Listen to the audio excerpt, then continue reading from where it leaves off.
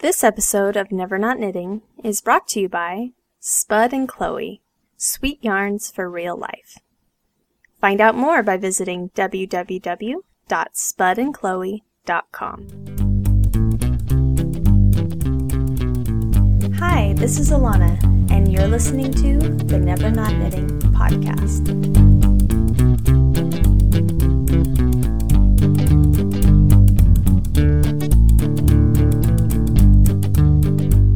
Well, hello everyone. Thank you for joining me back for episode 51 and the beginning of season 6 of Never Not Knitting. I know it's been a long time. The last time I recorded was way back in February, right after the Stitches West convention. And I tell ya, it's been so long, I'm not quite sure what to do with myself. I feel so completely out of practice here. But hopefully I'll get back into the swing of things soon. So much has happened in the past couple of months. There is just a lot to catch you up on. Starting with this. Early on in the year, I had an idea, and I decided that I would try and put out a design collection this year. And that basically means that I'm planning a group of knitwear designs around a certain theme, and instead of releasing them one at a time as I design them, like I normally do, instead I would hang on to them and release them together as a group. I started thinking and formulating this idea very early in the year, but I was planning on actually knitting and starting up these designs right after Stitches. As you might remember, my time spent right before the convention was absolutely crazy. I was basically running around like a headless chicken, trying to get everything ready and knit up and organized before the show. It was a huge undertaking, but well worth it. Anyways, Stitches came and went, and you can hear all about my experiences there in the last episode, episode 50.5, because I recorded on the floor of the convention. So listen to that if you'd like to hear what the experience was like. So anyways, after Stitches, after everything calmed down and all of that was behind me, I spent a blissful couple of weeks starting this new design collection. I was surrounded by new yarn, I was swatching, and I was sketching to my heart's content. And those weeks were so fun. Every night I was staying up way too late for my own good, having the time of my life, all alone while the family was asleep. The ideas were flowing freely, my designs were coming together in my head and on paper, and most of all, I was watching all of the TV and movies that my husband hates and won't watch with me. It was like my own personal party every single night. I was getting a lot done, and I never wanted it to end. But of course, shortly thereafter, it did. My productivity came to a screeching halt when we received some unexpected but exciting news that we would be expecting a new baby. Now, this wasn't something I had exactly planned. We've been wanting to expand our family for a while now, but after a couple of years of things just not working out at all, we just decided to kind of take a break from the whole baby thing. So this news was very surprising and very happy, and in those early weeks, although I was really tired, I was very optimistic. I thought, oh, it's okay that I'm pregnant. I'll just keep working on this collection. Big deal. No problem. I had 2 women's sweater designs planned at that point, and I remember thinking to myself, oh yeah, I'll just whip those out real quick, and I'll be able to model them for the pattern pictures before I start even looking pregnant. Yeah, right. So I immediately started knitting up my first sweater out of the beautiful Madeline Tosh Pashmina in the winter wheat colorway, which is pretty much the most perfect gold color I've ever seen dyed up in a yarn. So you should go check it out. But unfortunately, within a week or so, things changed dramatically for the worst. I was getting progressively more and more nauseous throughout the day, but I just pushed through it. I felt like if I just ignored it and acted completely normal, maybe it would just go away or something, as if it was a battle of wills. I was fighting against nausea, and I was determined that it would not win. I remember for about a week going about my day as normal, telling myself, "It's okay. You are fine. You are not sick. You will not throw up." But guess what happens next? Well, I'll tell you, because it's kind of a funny story. About a month prior to this, I had made plans to do a trunk show and meet and greet at 2 fabulous yarn shops in the Southern California area. And unfortunately, that weekend happened to fall right smack in the middle of my battle, in the denying that I'm nauseous pregnancy period. The shops had already made plans for me to come, they'd advertised my visit, the hotel reservations were made, so there was no way I was going to back out. Besides, I was in full-blown denial.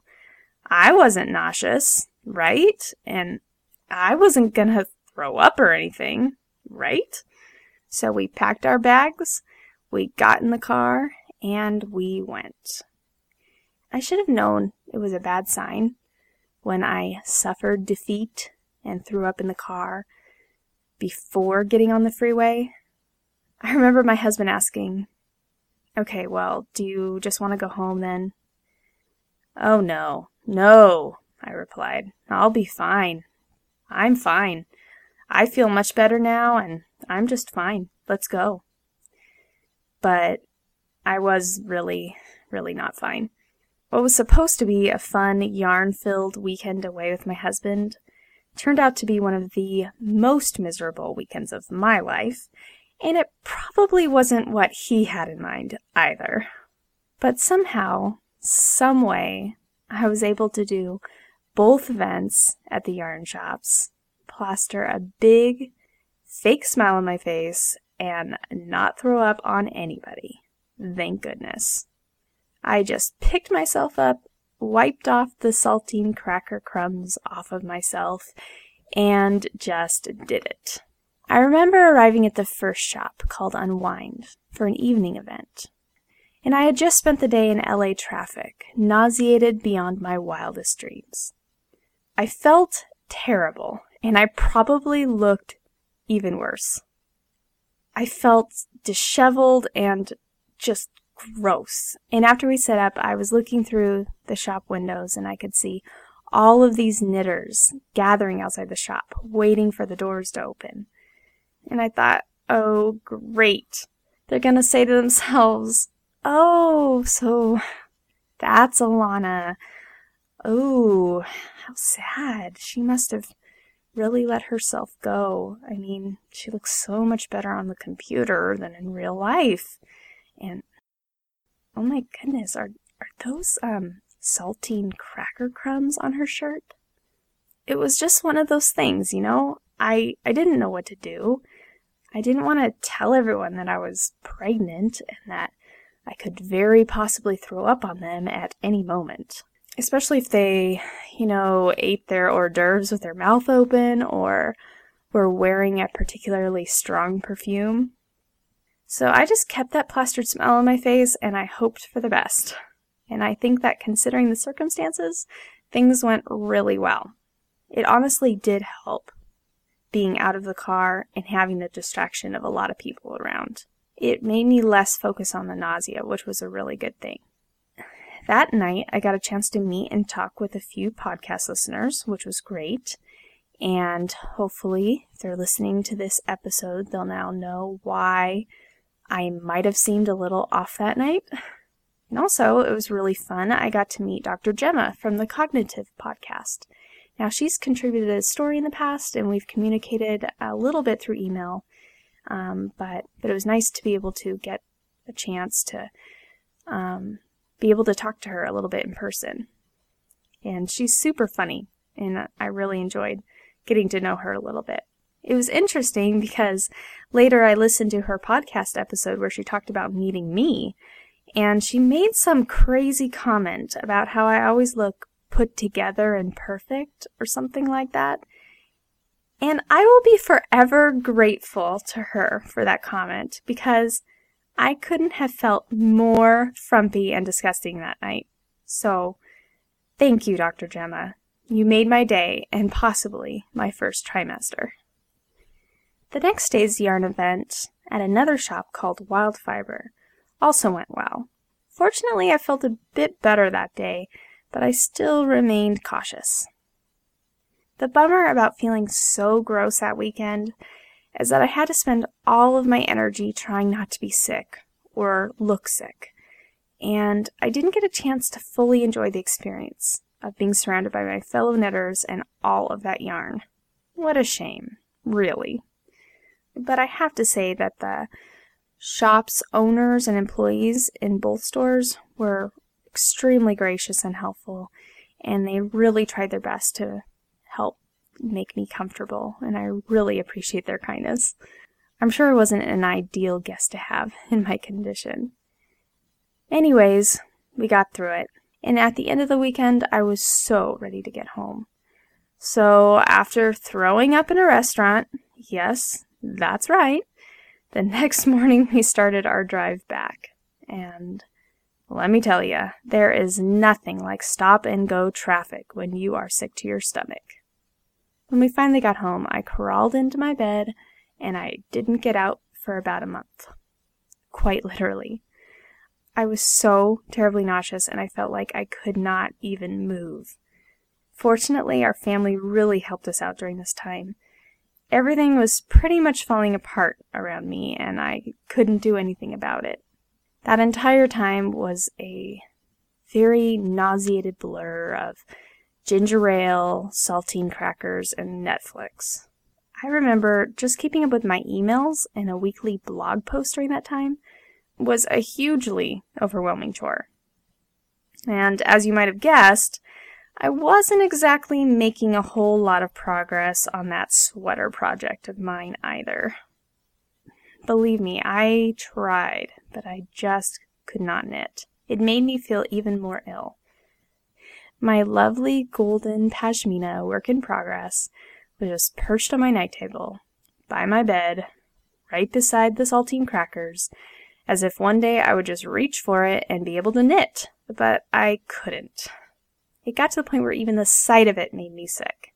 Isn't that weird? Knitting has always been my passion and comfort in life, and I never expected that one day it would turn out to be vomit-inducing. But guess what? This pathetic story does have a happy ending. I rounded the end of my 3rd month, and I started feeling so much better. And now, having completed month 4, I'm feeling pretty fabulous, I must say. Well, fabulous compared to that nauseous stupor I was in. Oh yes, and another thing. That pashmina sweater is done. It only took me 2.5 months to complete, but it's done. And I love it, which is good because I wasn't sure if that would happen. I mean, I really, truly hated it for a time because it just sat there next to my bed, making me sick, stressing me out. But when I felt better, we finally had some good bonding time, and now we're friends, and it turned out beautifully. So I'm really happy about that. I'll tell you one very sad story about the sweater, though.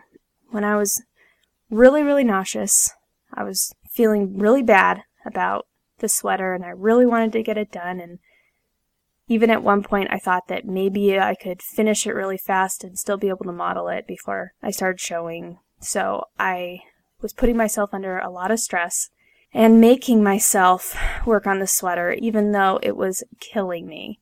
I remember one stretch of time where I was diligently knitting on one of the sweater fronts, and it took me about 2 weeks to do, I want to say like 6 inches or something. And normally I would get that done in about one night because it wasn't that many stitches across the piece of fabric. So it took me like 2 weeks to get this one little section done. And right when I was feeling really, really good about it, because at least I was making some progress, I realized that I had made a mistake, a really, really stupid mistake, about 6 inches down. So I had to rip out the entire thing, all of my 2 weeks of knitting, and that was just the most depressing thing. But anyways, that's behind me now. It's done. It's over. and hopefully now that I'm feeling okay, I can quickly finish my other designs and be able to release this collection of knits according to plan. So as you can see, my friends, there has been a lot going on here, and in another sense, absolutely nothing going on here. But anyways, my podcast break that I took couldn't have come at a better time. I was planning on using that time to be knitting up a storm, but that didn't exactly work out, and instead I really needed that time just to get through those first couple of months. So this is a really big year for me. A new baby and a new knitwear collection, both coming out this fall, hopefully. And that leads me to one final announcement. At the end of Season 5, I announced that this season I would be releasing the next 10 episodes every month instead of every 2 weeks. Since I'd have to cut the podcast season short to take some time off to be with the new baby, I've decided to keep with the usual format and give you 2 podcast episodes per month. One on the 1st and one on the 15th, just like always. That way I can get a full 10 episodes in before the baby comes. So, I've got an exciting season planned for all of you. I've arranged for some great guests and fabulous giveaways. So I really hope that you enjoy it. In this episode, I have an interview to share with you with someone that we all know and love, Susan B. Anderson. Now, this is the second time that Susan has joined me on the podcast. If you'd like to hear her previous interview, check out episode 26. I'm pretty sure that I like everything about Susan. I love her design work, I love her blog, and on top of it, she's a really nice person too, with a very sweet and positive attitude. She's also a super busy lady. She's a mother of 4, she has so many design projects that she's working on all at once, and she still manages to keep a smile on her face, which is something that I think is pretty admirable. And on top of doing so many other projects, she recently came out with an adorable new book, so I was so happy she agreed to an interview so that we could talk about it. Hi, Susan. How are you? Hi, I'm doing great. How are you? I'm fine. It's wonderful to have you on the podcast again. Thank you. Thanks for having me.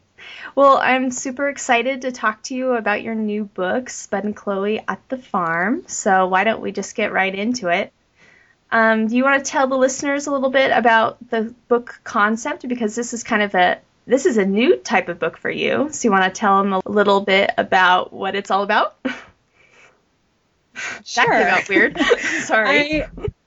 A lot of abouts in there. Yeah, I'd love to, of course. Well, a couple years ago, I started working for Spud and Chloe, which, for those of you who don't know, it's a yarn company that is a sister company of Blue Sky Alpacas, which has been around for at least a decade now and is very well known. And the owner came up with this great concept for a washable, all-natural yarn line, and she called it Spud and Chloe. And Spud and Chloe, Spud is a kind of a big, fat, funny sheep, and Chloe is the sheep's owner, and she's an adorable little red-headed girl. And so that's on the logo, and those are kind of the characters that also came to life with this book. So the owner of Spud and Chloe asked me if I would create the actual knitted version of Spud and Chloe, and I jumped at the chance, and that actually was also a couple years ago at this point. That was before I started writing the blog for them. It all kind of happened at the same time. But so this has been in the works for a long time, this idea? Yeah. Well, books take a good couple years before they are released, and a year and a half, 2 years. It's at least with my books, because I knit all the projects, I do all the writing myself, I do all the pattern writing. So for me, it's really a 2-year process, and it's just long in the making. So. So then we were talking, and the owner of Spud and Chloe, her name is Linda, and I were talking, and we started talking about a book concept, and right away, the adventures of Spud and Chloe kind of came up, and all these different places they could go, and ideas for fun little stories that went along with the knit projects started popping into our heads. And so hopefully this is the first book in a series, kind of like the Adventures of Spud and Chloe. And we thought the perfect place to start would be Spud and Chloe at the Farm. And I brought the idea to my publisher, Artisan Books, and they were really excited about it. And the great thing about the book is that not only does it have, well, it actually has like 13 knit projects. So it's a little book. It's a little in size, and fewer projects. And we also came up with this concept to have a little storyline with the characters, Spud and Chloe, but also the new little knit characters that they kind of pick up and bring along with them along the way, when they're at this farm.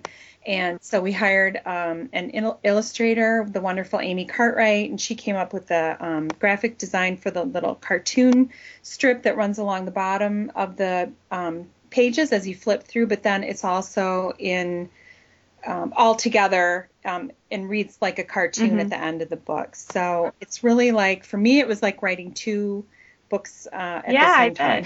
So it's just knitting book, and then I had to do the storyline, and that was lots of fun for me. It was really a great thing for me to get to do. So I was just loving it. Well, I think that this is the first book of its kind. I haven't seen another book that's done this way, where the story follows the projects. I think that's a really cute idea.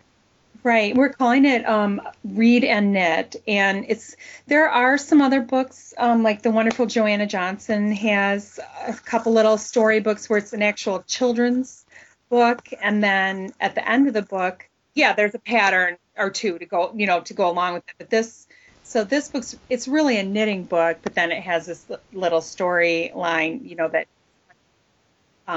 flip through the pages and read with your kids. And that was one of the things I loved much about Itty Bitty Toys, is that I heard how kids were looking at the book and picking out projects and placing their orders, sort of like it was a catalog. Yeah. So I kind of wanted to develop that idea a little more and get the kids involved in the knitting book too, because my kids haven't ever looked at any of my, well, they look at my books that I've written, just, but any other knitting book, they would never just sit and look through it. But right. It's kind of fun to have that little element in there to bring some interest in for younger kids too.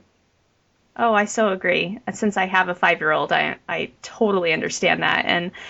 And my daughter, she loves your books. And we actually saw an ad for Spud and Chloe at the Farm. I think it was like in a magazine, or maybe it was on Ravelry, and she was behind me or something, and she saw it. And she just fell in love with the ad, and she was just asking me, Mom, are you going to get that book? Or, she was so excited. And then we got the book, and she totally did the same thing. She looked through all of it. We read the story. Sure. And then, but now I have to hide it from her because I'm so busy with knitting that I haven't gotten a chance to make any of the projects yet. And so I have to hide it so that she's not like mad at me and wondering when I'm going to actually knit these things. So yeah, you don't need that extra pressure. So now I'm like, okay, we can't look at this book, but it's so cute. I want to knit everything. You can whip up a quick spud when you're done with your big projects. Yeah, exactly. I love. Anyway, there's so much to talk about, but what I first wanted to ask you is, since this is your first time, this is your first time like writing like a little children's story, right? Yes. That's not something you've really delved into before. So was that challenging, or did you feel like, since you're so familiar with these characters of Spud and Chloe, that it just kind of came together really easily? Well, it took a surprising amount of work. We came up with backstories for Spud and Chloe. I chatted with, I worked with this great editor. Her name is Suzanne Landers. And we spent hours kind of developing the characters a little bit and making them have a personality, like a distinguishable personalities. And so, right away I had always wanted to write a children's book, and I'm a huge fan of children's literature, and I have collection of children's literature. I really, really enjoy, and picture book, type children's literature. I love that. So I was really game for it. And we, it was interesting. The whole process was interesting. I had to develop each frame. And then, it became tricky too, because for the patterns, the frames had to match the number of pages for the pattern for the certain characters. So it had to all coordinate. So that was interesting. And then for each frame, I had to come up with these storyboards of where the characters would be, who was going to be in the frame, which, what was in the background, what were their expressions, all along with the dialogue. So it literally was like writing 2 books. It was so much fun. I loved it, and I would definitely like to do more of it. I love the whole children's story aspect. So that was really a great experience. How interesting. I guess, when you don't know, you just kind of assume how the process, but it's interesting talking to you about it and learning all that's involved. That's way more than I would have even thought of. So that sounds like quite a project. Yeah, it really was. It was, you just don't think about, like, you write something and then you have it in your head, what you're picturing for that certain frame of the cartoon, but I had to be so specific about, Spud had his eyes closed, or, Chloe was gesturing with her hand this way, or, it was really interesting and fun. And they had the story was test read by some children's book publishers that Workman or Artisan works with my publisher. And, it went through a lot of channels, I guess is the way to put it, before, it was kind of finished up at the end, and it was really fun. It was great. That's cool. That's really interesting. So let's talk about the projects a little bit. They're so cute. You did such a good job. I love these, and I love your work so much because I love knitting toys for my daughter. It's like the thing that if I could choose anything to knit, that would be at the top of my list is toys, because they're so fun. Mm-hmm. They're small, they're quick, they're portable, and then it's so fun to be able to give it to the child when they're done. Mm-hmm. So, of course, I'm like a gigantic fan of this book. I think I was just like badgering you before it came out. When is the book coming out? When is the book coming out? And now that it's out, I don't have time to knit anything. Yeah. It's just terrible. It's just torture. But anyways, these projects are adorable. Do you have some that really stand out that you're just like really proud of, that some that are really special to you? Sure. Well, I can talk about a few that are kind of a little more unusual.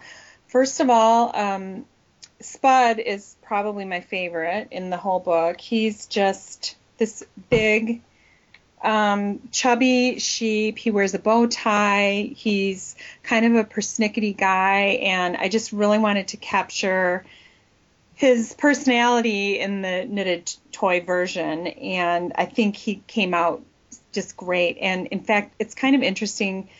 I can make knitted toys that are just in my head, but when I had to kind of capture an essence and be true to the logo of Spud and Chloe, which was already set, it was really challenging for me to do that. So normally I don't have to redo toys very often, but with Spud and Chloe, I kept redoing and redoing. It took me months to get these 2 characters down, and that really it was so challenging.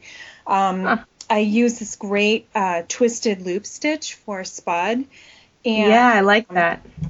Yeah, and it feels so wonderful to hold. Like you can look at it and think, oh, that's great. It looks like the woolly coat. But when you actually hold it in your hand, it's a really great feeling toy. It's just so textural and rich feeling. And so that was really fun for me to kind of come up with that woolly coat. And his funny little personality. So I love him. But other toys that are kind of notable, I think, and they're all just cute and fun, and some are more complicated than others. Would be, I love the mother hen. She's a chicken, and the That's chick. my favorite. I love that one. Is it really? I love the Yes. interactive toy. I mean, that's always Yes. kind of my thing. Like, I love a good toy, but when there's something you can do with it, that makes it a million times better to me. So the Totally agree. fun part about the mother hen is really her body is just like a little hat. So it's knit all in one piece. The whole body is knit in one piece. And the underside is this great yellow shade of Spud and Chloe sweater.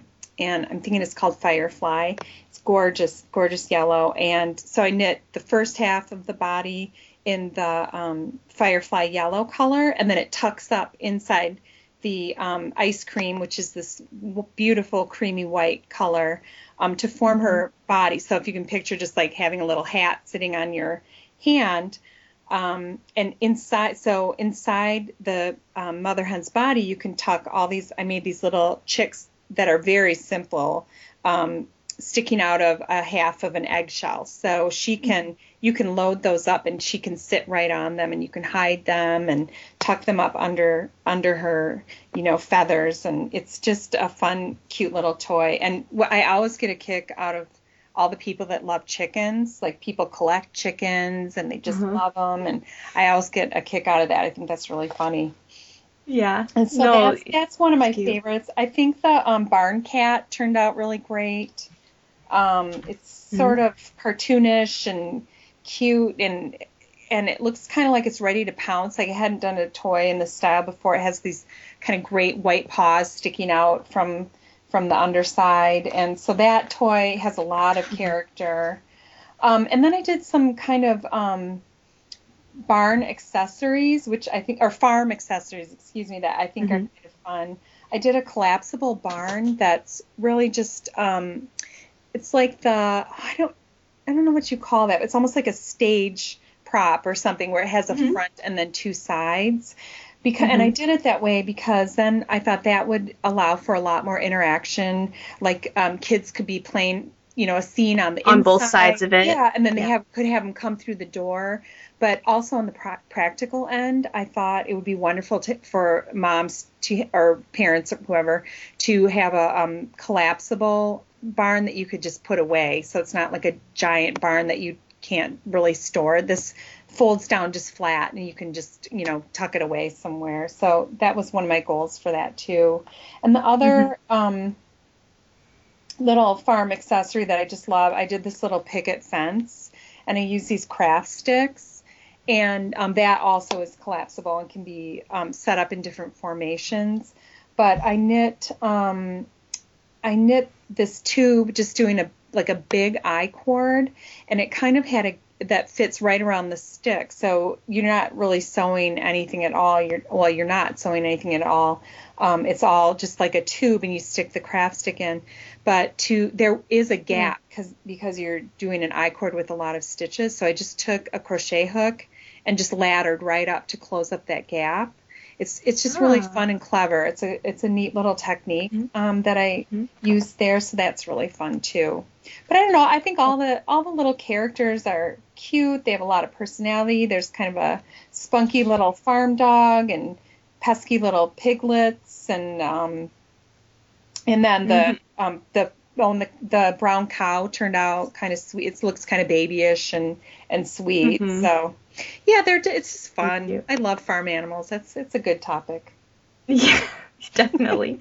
I was thinking is the chicks don't come out of the egg, do they? Yes, they're just they do. one piece.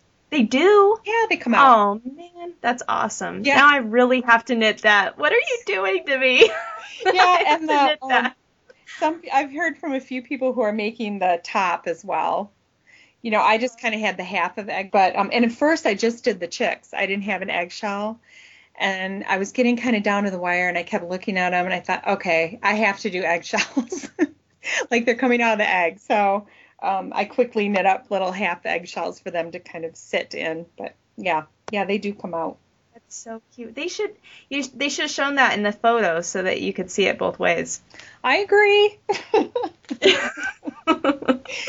Because you lose a lot of control when you're yeah, I when you know. send your stuff off. But no, I love my photographer. She's done a great job. But yeah, that's a good point. It would have been. Yeah. But yeah, so unless you really read through, specifically read through, you wouldn't know that they were knit in separate pieces. But yeah.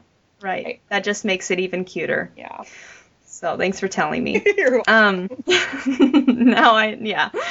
Now I'm committed. See, your daughter Anyway. would love to take the chicks in and out of their eggs, right? Oh my goodness, she would love that. You know that little reversible bird I made from your last book? Yes.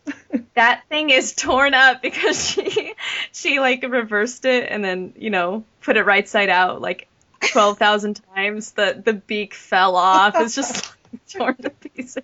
You know what? Yeah. She was so that people should look back if they want to hear. You did a little audio of her playing with that bird. That really is one of my favorite things ever that I've ever heard. It is the sweetest audio of her describing how to change the egg into a bird and then back again, and her enthusiasm and just sweetness. It's so charming and endearing. I love it. Really is one of my favorite things.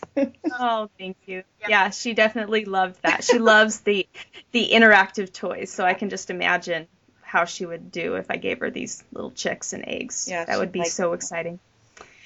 So, all of the patterns are made out of the Spud and Chloe yarns, and I'm sure that was absolutely no problem for you because you love the Spud and Chloe yarns, and as we all do, they're super great to work with. They're washable, and I think that actually it's so nice that these yarns were showcased in this book for toys because I can't think of a better yarn for toy projects because it's so sturdy and washable. It's like perfect for that. It's like perfect application. It is perfect, and it's so durable, and the washable factor is wonderful. And it's really fun because when I made this book, it was only the first set of initial colors. So I had kind of a limited palette, but Blue Sky and Spud and Chloe, they do colors like no one else. I mean, their colors are just spot on and fantastic. So you're right. I couldn't have asked for a better initial startup yarn line to work with to create a whole book. And it's not like I was wanting for anything. I mean, it was just so, I love how straightforward the Spud and Chloe yarn line is. It's just a sock weight set of yarn, the sweater weight is a worsted, and then outer is a super bulky weight yarn. And it's just, we just keep adding colors, and it's growing. I love everything about it. It was just a really good mix. And, I could use Blue Sky and Spud and Chloe to do every book and only those yarns to do every book I ever wanted to do. They have such a great variety and colors, and the quality is always wonderful. So you're right. And I can attest to that. I've made several of your toy patterns, and some of them out of the Spud and Chloe, the ones that you've posted on the Spud and Chloe blog. And they've gotten tons of use. I mean, my daughter loves these toys, so they get played with constantly, and they still are in really good shape. The ones that I've made out of the Spud and Chloe yarn, they're not pilled up. They don't look like totally trash. They really they stayed nice, especially when you knit it at a tight gauge, like you do with toys. Yeah, it really lasts a long time. So it's good stuff. Yeah, that's the key, is to knit. Toys have to be knit as a dense, tightly knit fabric, and that's where I think sometimes people run into a little bit of a problem. You have to, if you normally are knitting a worsted weight on a size 7, you're going to want to go down to a 5 or a 4, and it's for a couple reasons. First of all, it has to be tight and dense so that it will hold its shape. So when like your wonderful daughter's running around, throwing it around and hugging and sleeping with the toy or whatever, it keeps its shape and form. But the other great reason that you have to knit at a dense at a tighter gauge than normal, is that you don't want the stuffing showing through. You want to have just like the fabric, the knit stitches, without the stitches being spread apart so the stuffing shows through, because there's nothing worse than that. You don't want to overstuff. So that's a really good point to bring up. Mm-hmm. Yeah. How many toys have you knit now? Oh, I mean, how many? Hundreds? Oh, well. Done so many. Yeah, I just don't know. I started knitting toys with my second book, Itty Bitty Nursery, and the first toy I ever knit, and it happened to be out of Blue Sky, which, I had no affiliation with them at that point. I did the Blue Sky worsted cotton, was the Chubby Bunny. Mm-hmm. And I just absolutely fell in love with knitting toys. That was it. That was kind of the aha moment for me. And I knit a bunch of toys for that book, and including just today I got someone on Facebook sent me a photo of, I did a garden mice mobile for a baby's crib. And, that alone I had flowers and vines, and I think like 5 or 6 mice on it. And, so that really was the start of that. But oh my gosh, how many? I can't even, I don't think it's been hundreds, but, I don't even know. Probably been 100. What do you think? Yeah. I don't know. There's been a lot. Yeah, so let me ask you. What? It's like, let me ask you this. You've knit so many toys. You've knit all sorts of animals. Do you think you've, knit every animal? Or, every animal that can be knit? Or do you still have new ideas for new toys? Oh, no. I have not knit all animals. I have a huge list. I'm working on a new book right now with my publisher. No, not even close. And, the funny thing is, and you can tell this from my hat book, I love taking a concept and just twisting and turning it in a million different directions. So, for example, I don't know if I've ever counted, but I've knit so many different bunnies and chickens. Now I've got kind of a whole collection of chickens, but the bunny, I've knit so many different bunnies, and I could still knit a bunch of more different bunnies, and they wouldn't be the same. They would all look different. So I can even take one animal and come up with, a bunch of different ways to do it. I've done a bunch of different pigs, so you can even take the same animal.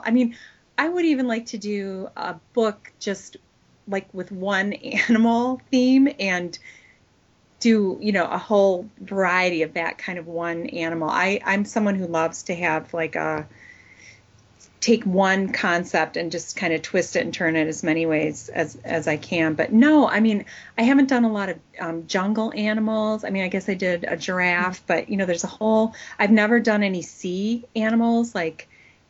I guess that's true. Yeah, I've not even tapped into any of that. I have a lot of, I have a whole love for story, fairy tale characters, and I'd love to explore some things like that. But no, I really feel like I have a lot more that I want to do in the toy area.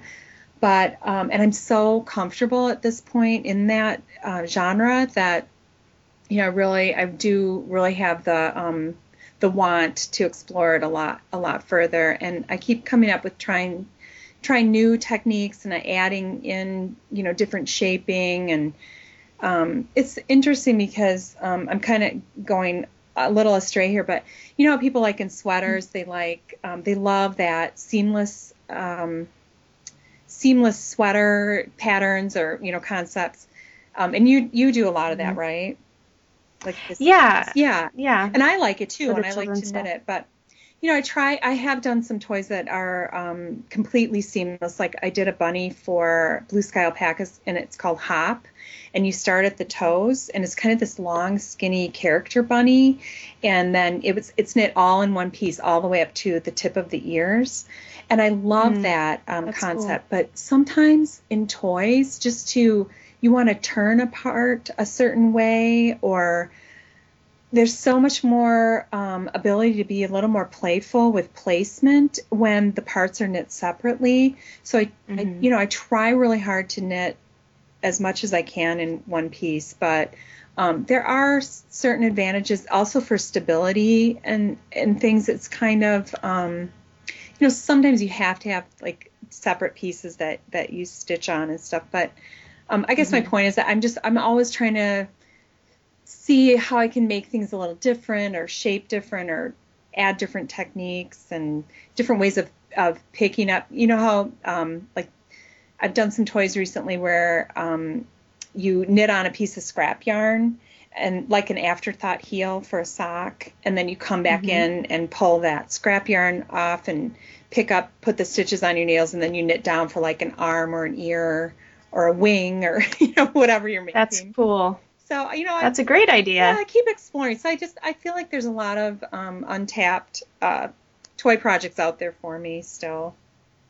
Well, cool. Well, that's really neat. I'm impressed by all of your ideas. That's really, really cool.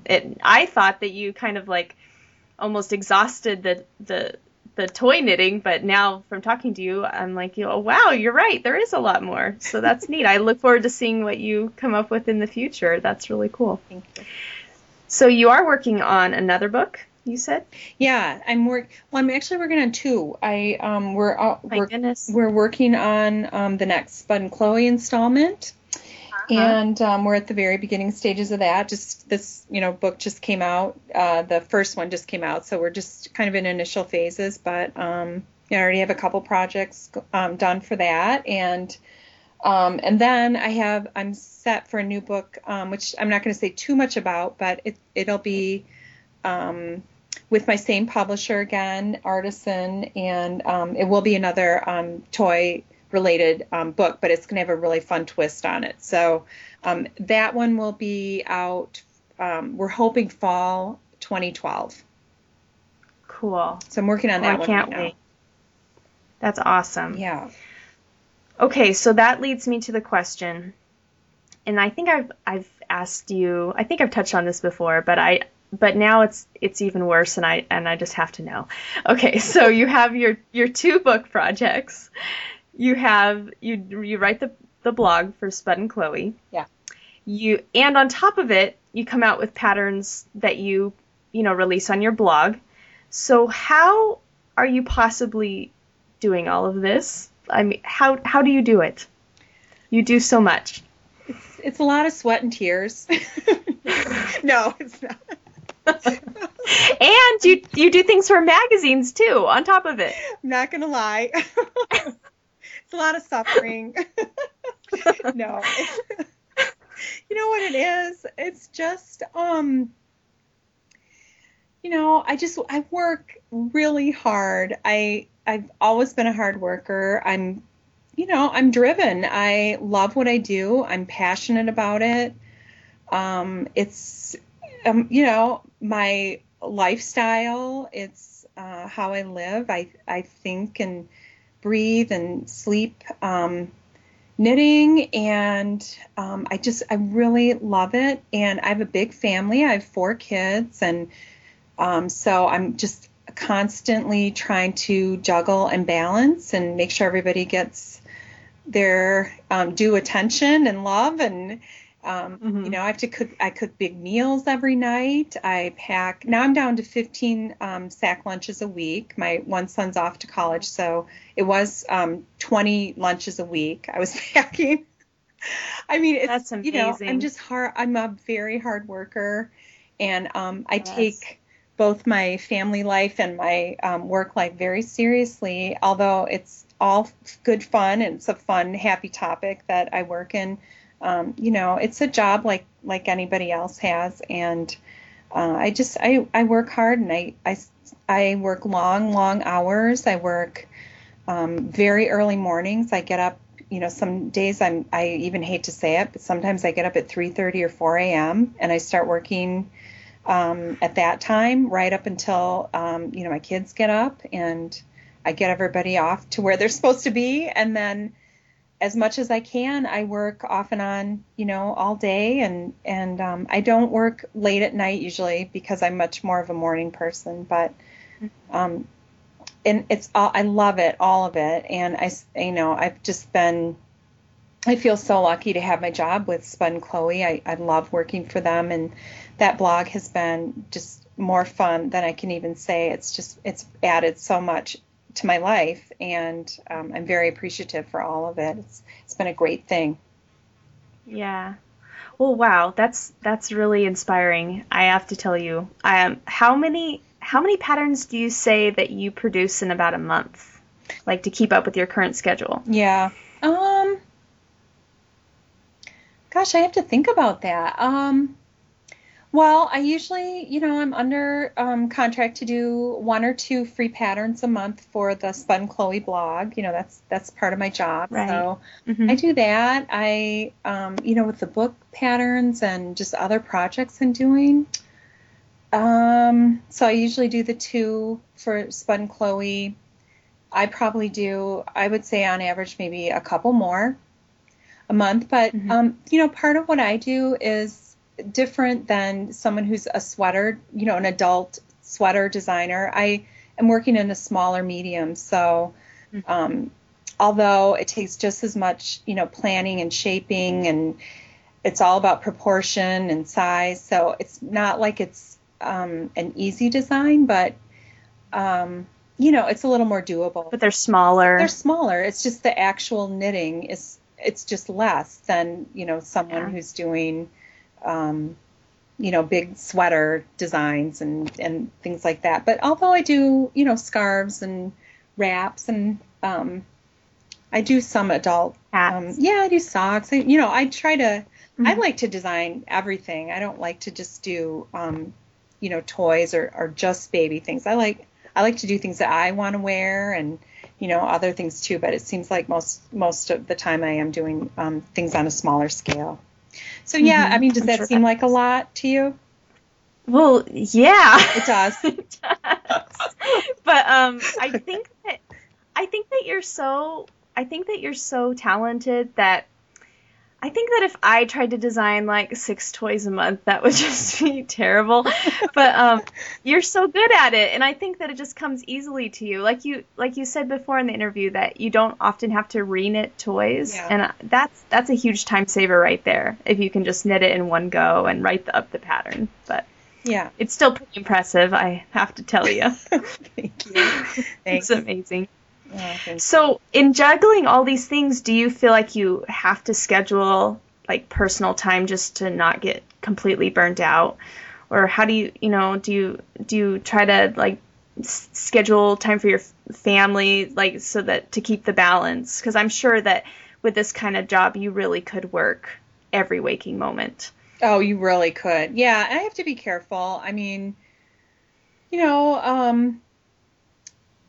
I won't miss, I really won't miss my kids' events and things, and I go to everything, and I volunteer, and I do things for their sports, and so, and we have dinner, and, I just, because I'm home, and, it's just kind of the way I live, it's all sort of integrated, and it seems like, it works out pretty well. I'm not much for to keep like a strict schedule. I can't do that. I have to have things more kind of free flowing than, to try to plan things out. I'm not a good planner, and I'm not a good calendar keeping type person. So, I don't even bog myself down with that. I just, some days I get more done than others. And especially the month of May seems really busy, like a million things, with the kids on, and I don't know why that is every year. Is your daughter in school yet?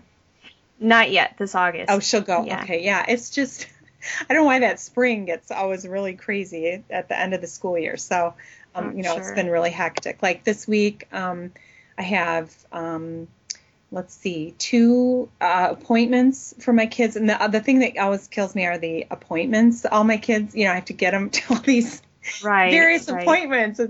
I was just laughing about, I had to, it's things you don't really think about, before you have all these kids, but you have to plan for 10 dentist appointments a year, and that's minimum 10, like Wow. for, regular checkups for dentist appointments. And then if they need any additional things done, that's, more appointments. And Uh-huh. it's, it's stuff like that. It's just, it does get kind of overwhelming, but Yeah. I just try to work it all in, and I try to keep a very upbeat and positive attitude about all of it. And, Hmm. You sometimes do. some things have to give here and there, but Hmm. just try to do the best I can. Well, you're doing a great job. Everybody loves your work. And I was thinking about you are so busy and you're balancing so much, but every time I read your blog, it's always so happy. And so like, like you're saying, you have such an upbeat attitude and it's really infectious and yeah. So you're doing a really good job balancing all that you do. Thank you. Very well. Thanks. So the other thing I wanted to ask you about, and you touched on this a little bit, is right now you're really into doing toys, which you're having a lot of fun with, but do you ever see yourself in the future publishing a completely different type of book, like in a completely different direction? Or do you think Within you're going to knitting? stick with this? Yeah, like adult sweaters or, something totally whole different style. Um, yeah, I do. Cool. I do. I do. I would like to do, yeah, I could see that totally. I can see myself Yeah. going in different directions, and but it's not going to be yet because I'm just already working on. You're committed to the to I'm the already toy working on books. more of the same kind of thing, but which I love. So I would never not want to do it. But yeah, I mean, I could see that. Yeah, I have some So idea. what You know what I'd like to do? I love to teach. I was a teacher before, a public school teacher before I, started working in the knitting area so much. But I love to Mhm. teach, and I'd love to do some more instructional type work, like either DVD type work or a book that's really instructional, Mhm. along with having some design element to it. So yeah, something like that would really interest me. And I still have just this longing. I Even before I started knitting, when I was like a kid, I always wanted to do a children's book. I mean, just strictly a Mhm. children's book. That's something I always have wanted to do. So I have a lot of interests, that I'd like to pursue. And I love the whole crafting world in general. And I do a lot Mhm. of crafting with my daughter. My one daughter, I have four kids, but my one youngest daughter, I write about her on my Mhm. personal blog quite a bit because Yeah. she is just this crazy crafter. And Mhm. just watching her crafting brings me so much happiness. So Mhm. she reminds me so much of myself when I was a kid. And How neat that you I guys get to share that. That's it's really cool. oh, it's so much fun. And my other kids have a lot of other interests, not so much in the crafting type world, so they're just as fun too. But she really just is really creative. And I was thinking about you know, some sort of crafting book would be really fun, along the lines of like raising a crafty child kind of thing. That would Uh-huh. be something I'd be really interested in too. But I have a lot of That sounds ideas, cool. so we'll see Awesome. whatever happens.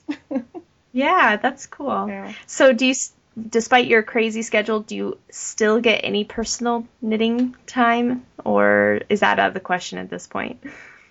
No, I do. I always have personal projects going, and the reason I do that is to keep my sanity. Hmm. I mean, it's a couple reasons. I can't be work knitting all the time, and knitting is really a love in my life. So I like to have things that I can just keep and wear and use myself, because most of my work just gets shipped off, and I don't see it again, or I see it again a year later, like a book project or whatever. And I can't be designing, working on work knitting all the time. So I always keep a few projects, and I really like to do simple but beautiful projects, that I just carry around with me. I just finished a shawl at a soccer tournament last weekend, and I keep things like socks and hats, all kinds of stuff. I have a couple sweaters going for myself, and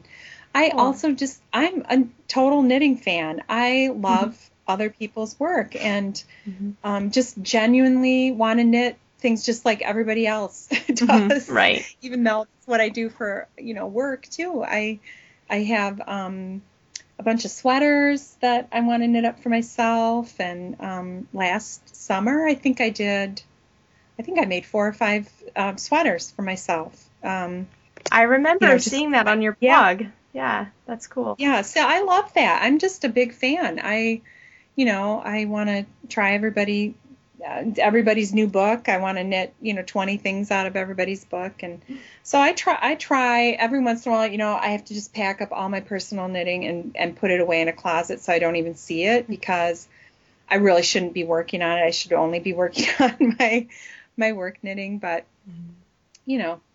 it's what I like to do too as a hobby. So cool. I'm glad I do a little. I'm glad that having this be your job hasn't ruined the hobby for you, that you still enjoy it as both a work and a hobby. That's cool. Yeah. And I really do. It's just part of my life. Yeah. Cool. Well, I think that's all the questions I had for you, but thank you so much for joining us on the podcast today. And I know that your schedule's really crazy, and especially this week. So thanks for taking the time out to do it. Well, thank you for having me, and I love talking to you, and I'm a big fan of yours and your patterns and your podcast, and I never miss an episode, and I'm always drooling over your whatever pattern you just released. So thank you. You do a fantastic job as well.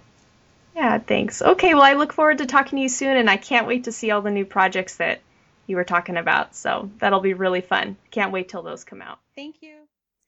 So if our conversation piqued your interest about Susan's awesome new book, Spud and Chloe at the Farm, you'll be happy to know that you have a chance to win a copy of your very own.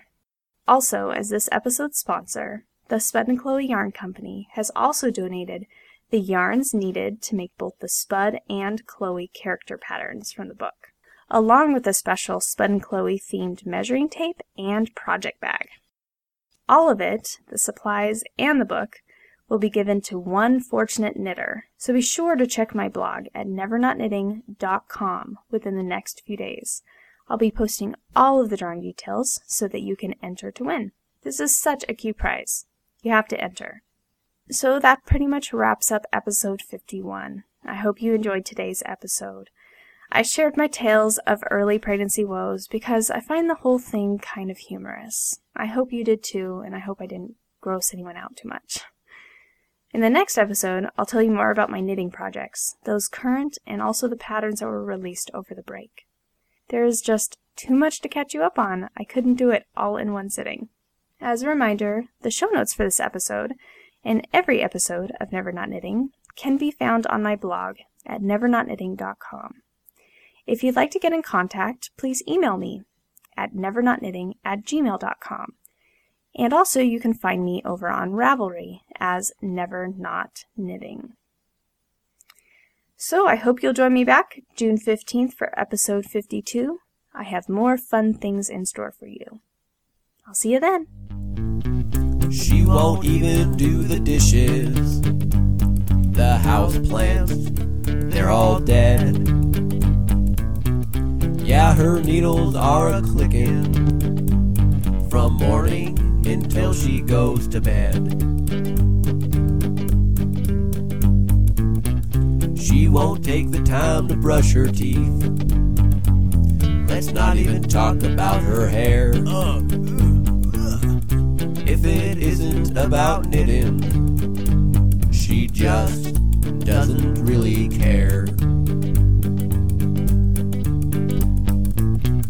She's never not knitting, and it's making her husband mad. Her husband mad. Pop ramen again? She just won't stop the stitching, and the neighbors say it really is quite sad. I don't know about her. She used to be such a sweet girl, but now she doesn't knit. Nobody has clean laundry. No pants, no shirts, no underwear. But they have closets full of sweaters and more socks than they could ever wear. There's yarn in the fridge, in the cupboards, the bathtub and pantry. It's even in the washer and dryer. That's why she can't do any laundry. I need some clothes. She's never not knitting, and it's making her husband mad. Her husband mad. I'm filing for divorce. She just won't stop her stitching, and the neighbors say it's really getting bad. She's taking pictures of socks again. Oh, poor girl. The house is burning up in flames. Call 911. Her husband says, "Get up, let's go." But she can't set down her project. She says, Just let me finish up this row. she's never not knitting, and it's making her husband mad. Her husband mad. She just won't stop her stitching, and, well, she's losing all she had.